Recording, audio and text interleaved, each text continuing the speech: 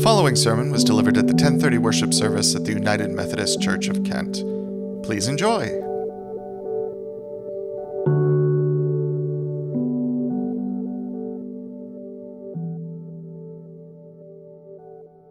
The sermon this morning is the beginning of a new sermon series entitled God's Answer to the World's Need.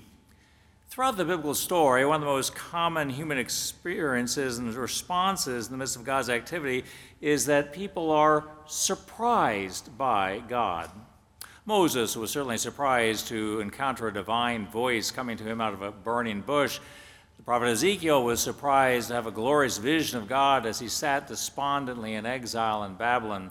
The disciples very likely were surprised to be called to follow Jesus. The story of Christmas is itself one of extraordinary surprise as God acts in a way that people were not expecting. It's hard for us today to keep that element of surprise in our celebrations of Christmas. And we try, of course, to have some surprise in the gifts that we offer to one another. But for the most part, our celebrations of Christmas are carefully scripted. And we have all sorts of traditional patterns that we like to follow in our family celebrations, our church celebrations, and there is something comforting and meaningful about doing the same rituals each year. But in order to get the full sense of what really happens at Christmas, we need to get past our desire to have everything under control and everything in what we think is its proper place. We need to be receptive to being surprised by God. That'll be our theme this morning. Let's be in a moment in a spirit of prayer. May the words of my mouth and meditations of our hearts be acceptable in your sight, O Lord, our strength and our Redeemer. Amen. In the days leading up to the birth of Jesus, people were expecting the Messiah. Their anticipation is reflected in our anticipation of Christmas Day, and they thought that they knew the script. The word Messiah in Hebrew is Mashiach, which means the anointed one. In Old Testament days, the word had especially come to be used to describe the kings of Israel. The prophet Samuel had anointed Saul to be the first king and subsequently anointed David as king. Ever since then, all the kings were anointed. Each king was thus a Mashiach, an anointed one. Anointing with oil was a sign of divine blessing and empowerment for kingship. The line of kings ended in Israel with the sack of Jerusalem by the Babylonian Empire in 587 BC. But 500 years later, people began to expect that God would send the Messiah, the anointed one, who would fulfill prophetic visions, such as one in the book of Daniel. I saw one like Son of Man coming with the clouds of heaven, and he came to the Ancient of Days and was presented before him. To him was given dominion and glory and kingship, that all peoples, nations, and languages should serve him. His dominion is an everlasting dominion that shall not pass away, and his kingship is one that shall never be destroyed. People began to expect a divinely anointed king who would far surpass all others before him. On Palm Sunday, therefore, the people who lined the streets in Jerusalem would acclaim Jesus, saying, "Blessed is the one who comes in the name of the Lord, the King of Israel." And what did kings in the ancient world do? Well, they ruled, of course, and above all, they fought and defeated their enemies. King David, the quintessential king in the history of Israel, was a general who won a decisive victory over the Philistines, the long-standing enemies of Israel. The Caesars were likewise the leaders of armies.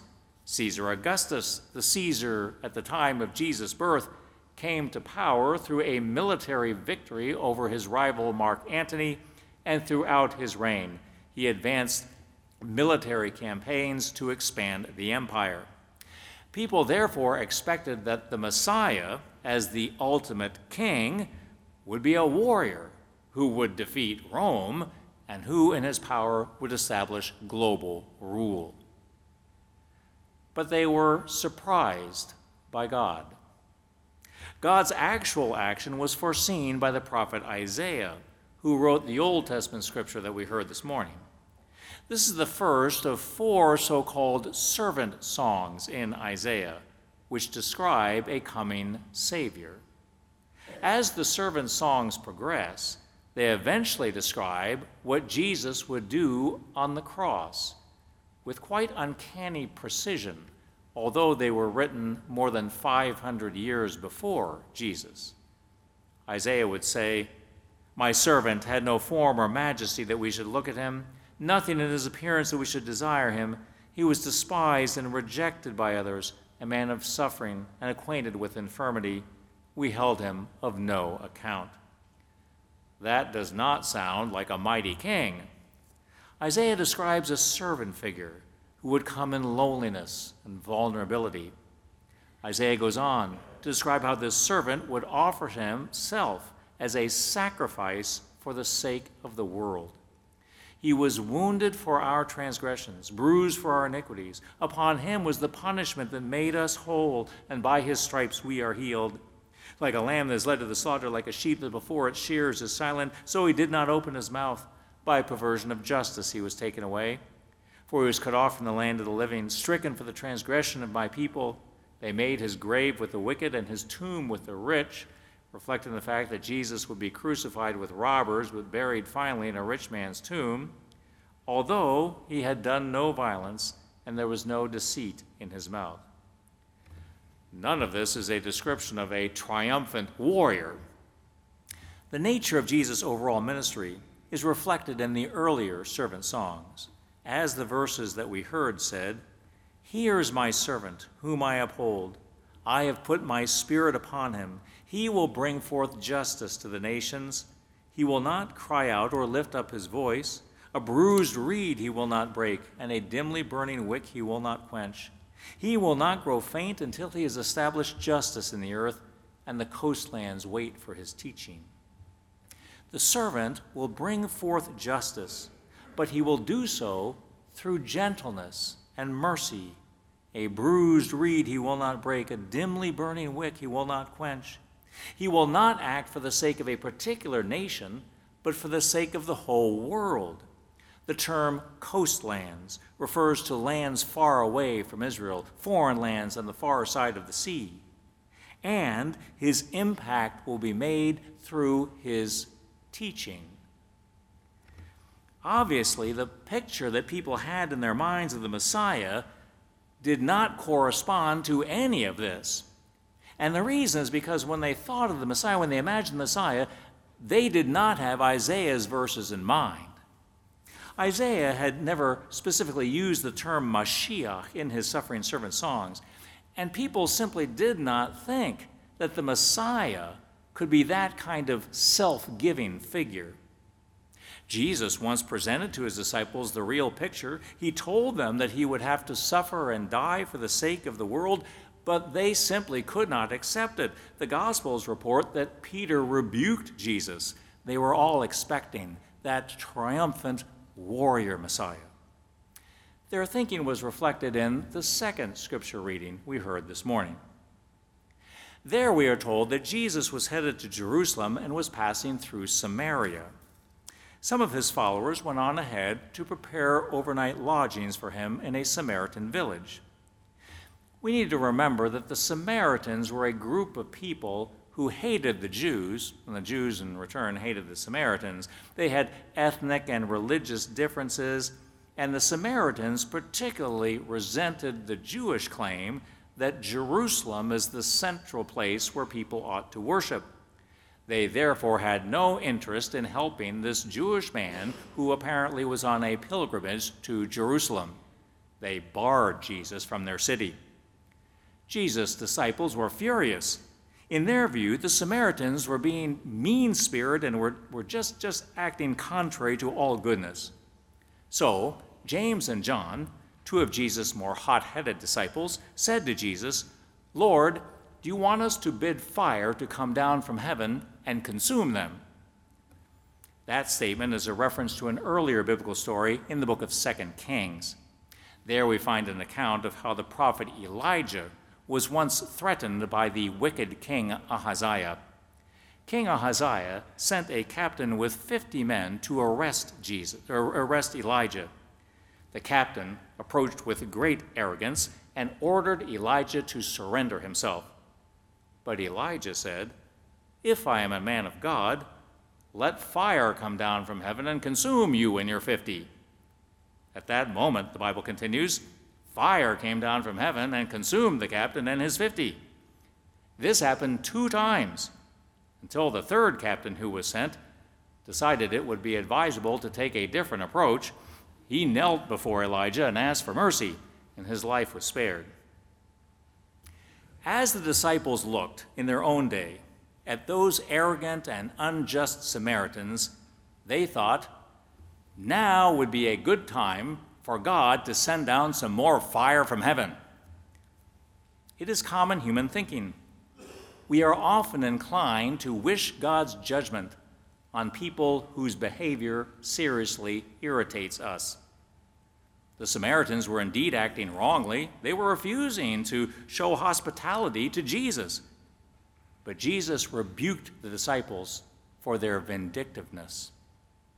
It is possible that the rebuke included this statement by Jesus, "You do not know what manner of spirit you are of, for the Son of Man came not to destroy people's lives, but to save them." That line appears in some very ancient manuscripts of the New Testament and not in others, and scholars debate whether it was really a part of the original Gospel of Luke, but in any case, it well expresses what Jesus was about. Jesus was not a warrior who would come to destroy his enemies. He was that gentle, vulnerable, self-giving servant described by Isaiah, who had come to save the world. Jesus thus provides a radical model for us.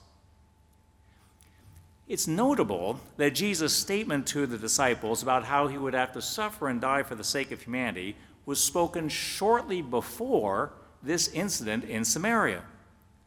The disciples, however, just could not grasp this idea that Jesus, and by implication his followers, were to be self-giving servants.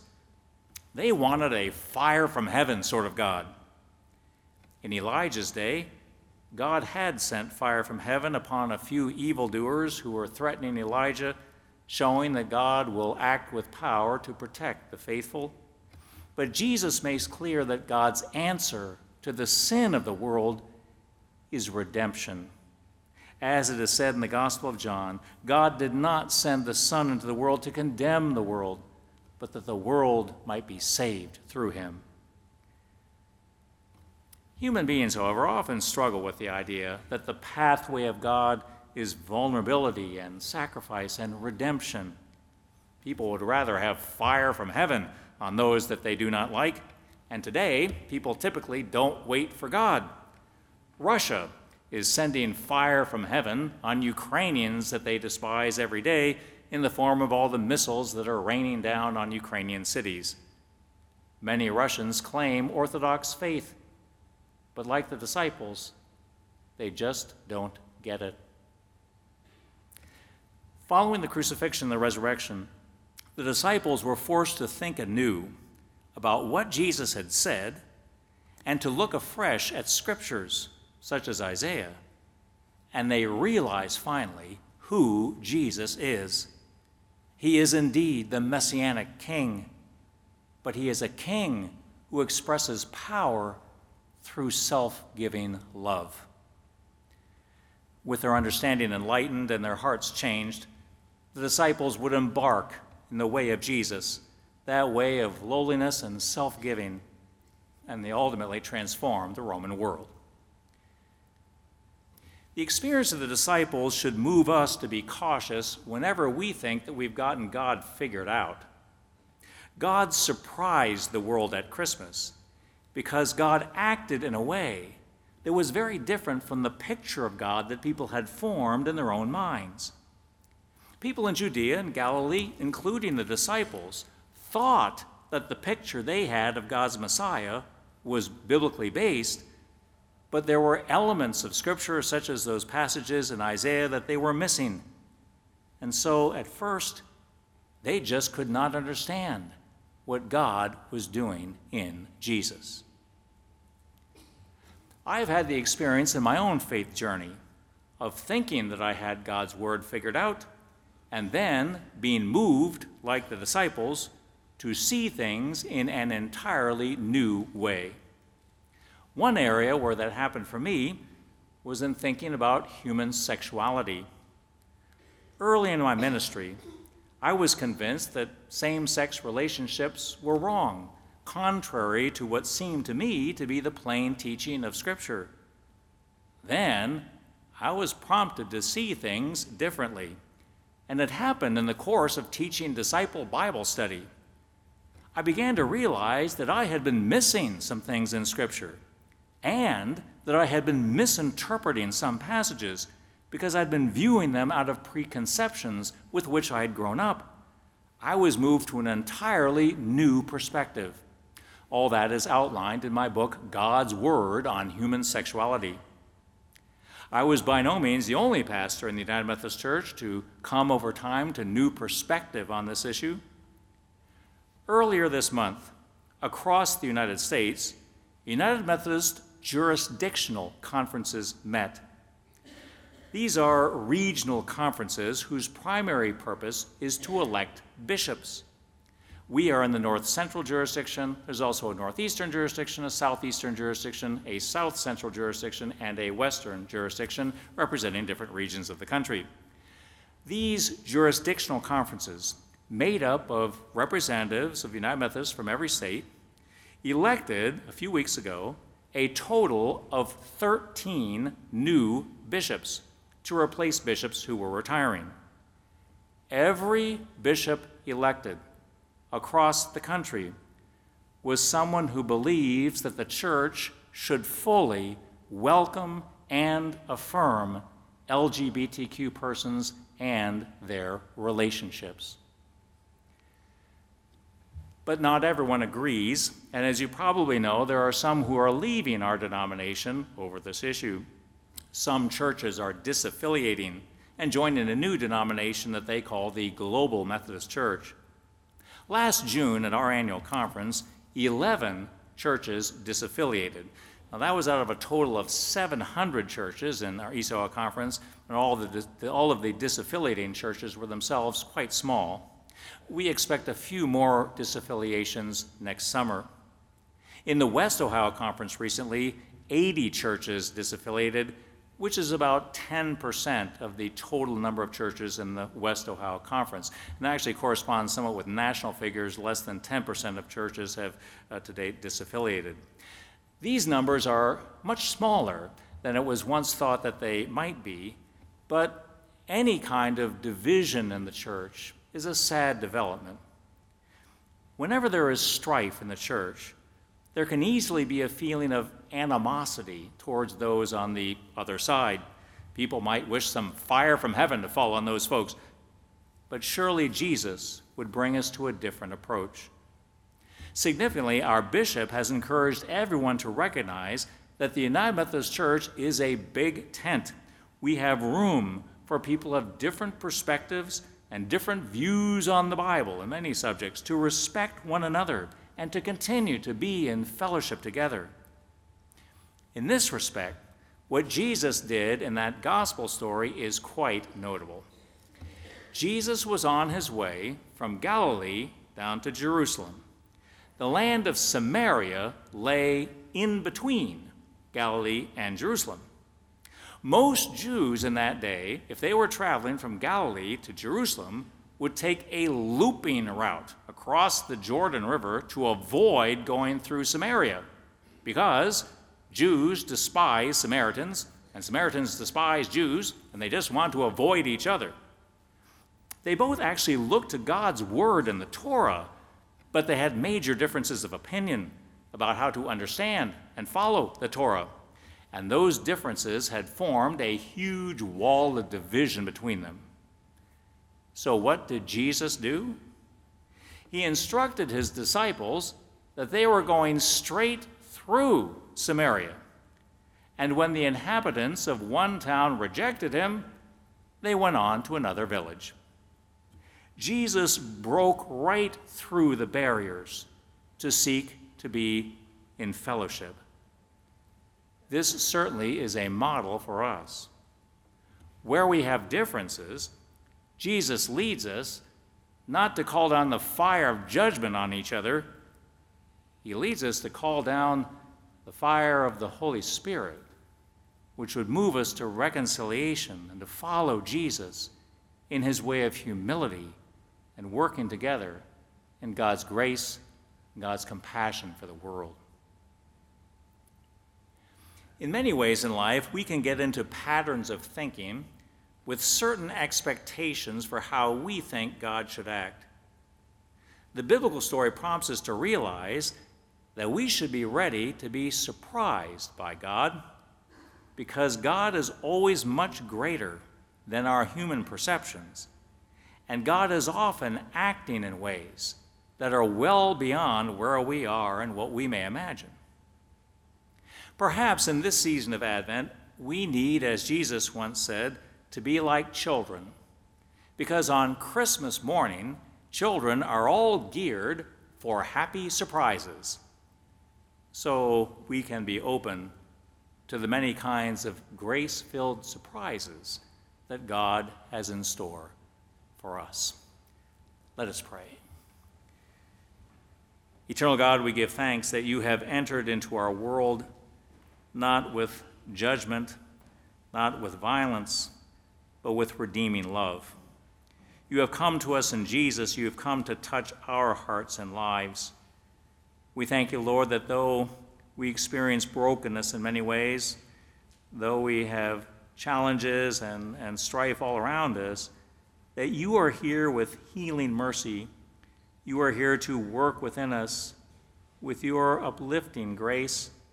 You are here to guide us, to be able to live in fullness of life as your people, to know ourselves, to be received and accepted by you and your grace, to know ourselves to be your people and to be led then by you to live as your people in our world today. Open our hearts, O God, that your spirit of love might flow through us, inspiring us to have new visions, new understanding, new ways of living, that, Lord, we may join with you and share in how your Spirit would work through our lives today. We give thanks, Lord, for the church, for the way that you draw us into fellowship with one another. We pray for our United Methodist Church in these days, in a time of discord and division, praying that you would lead us to find that kind of unity in the Spirit that you intend for us, praying that you would guide us to be able to follow with you in the fresh ways that you are guiding us in these days. Move us, Lord, as we join in mission together, as we reach out to persons in times of need, lifting up those who are in times of illness, praying especially today for Morgan Kloss, Karen Andrews, and for Matt Maloney, praying for your healing power. Praying also for those who are mourning, lifting up especially the family and friends of Tina Farrell, giving thanks, Lord, for her years of connection with the life of this congregation. We lift up prayers for our broader United Methodist Church, and particularly this morning, pray for the fellow United Methodists of the Green Valley United Methodist Church.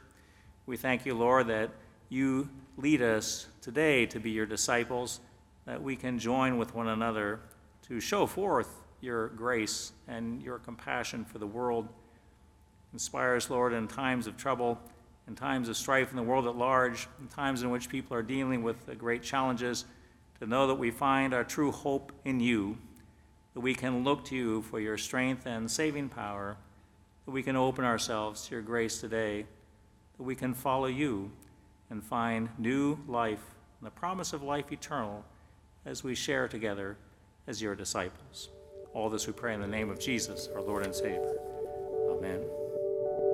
Thank you for listening to this edition of the United Methodist Church of Kent Sermon Podcast. For more information about the church, visit www.kentmethodist.org.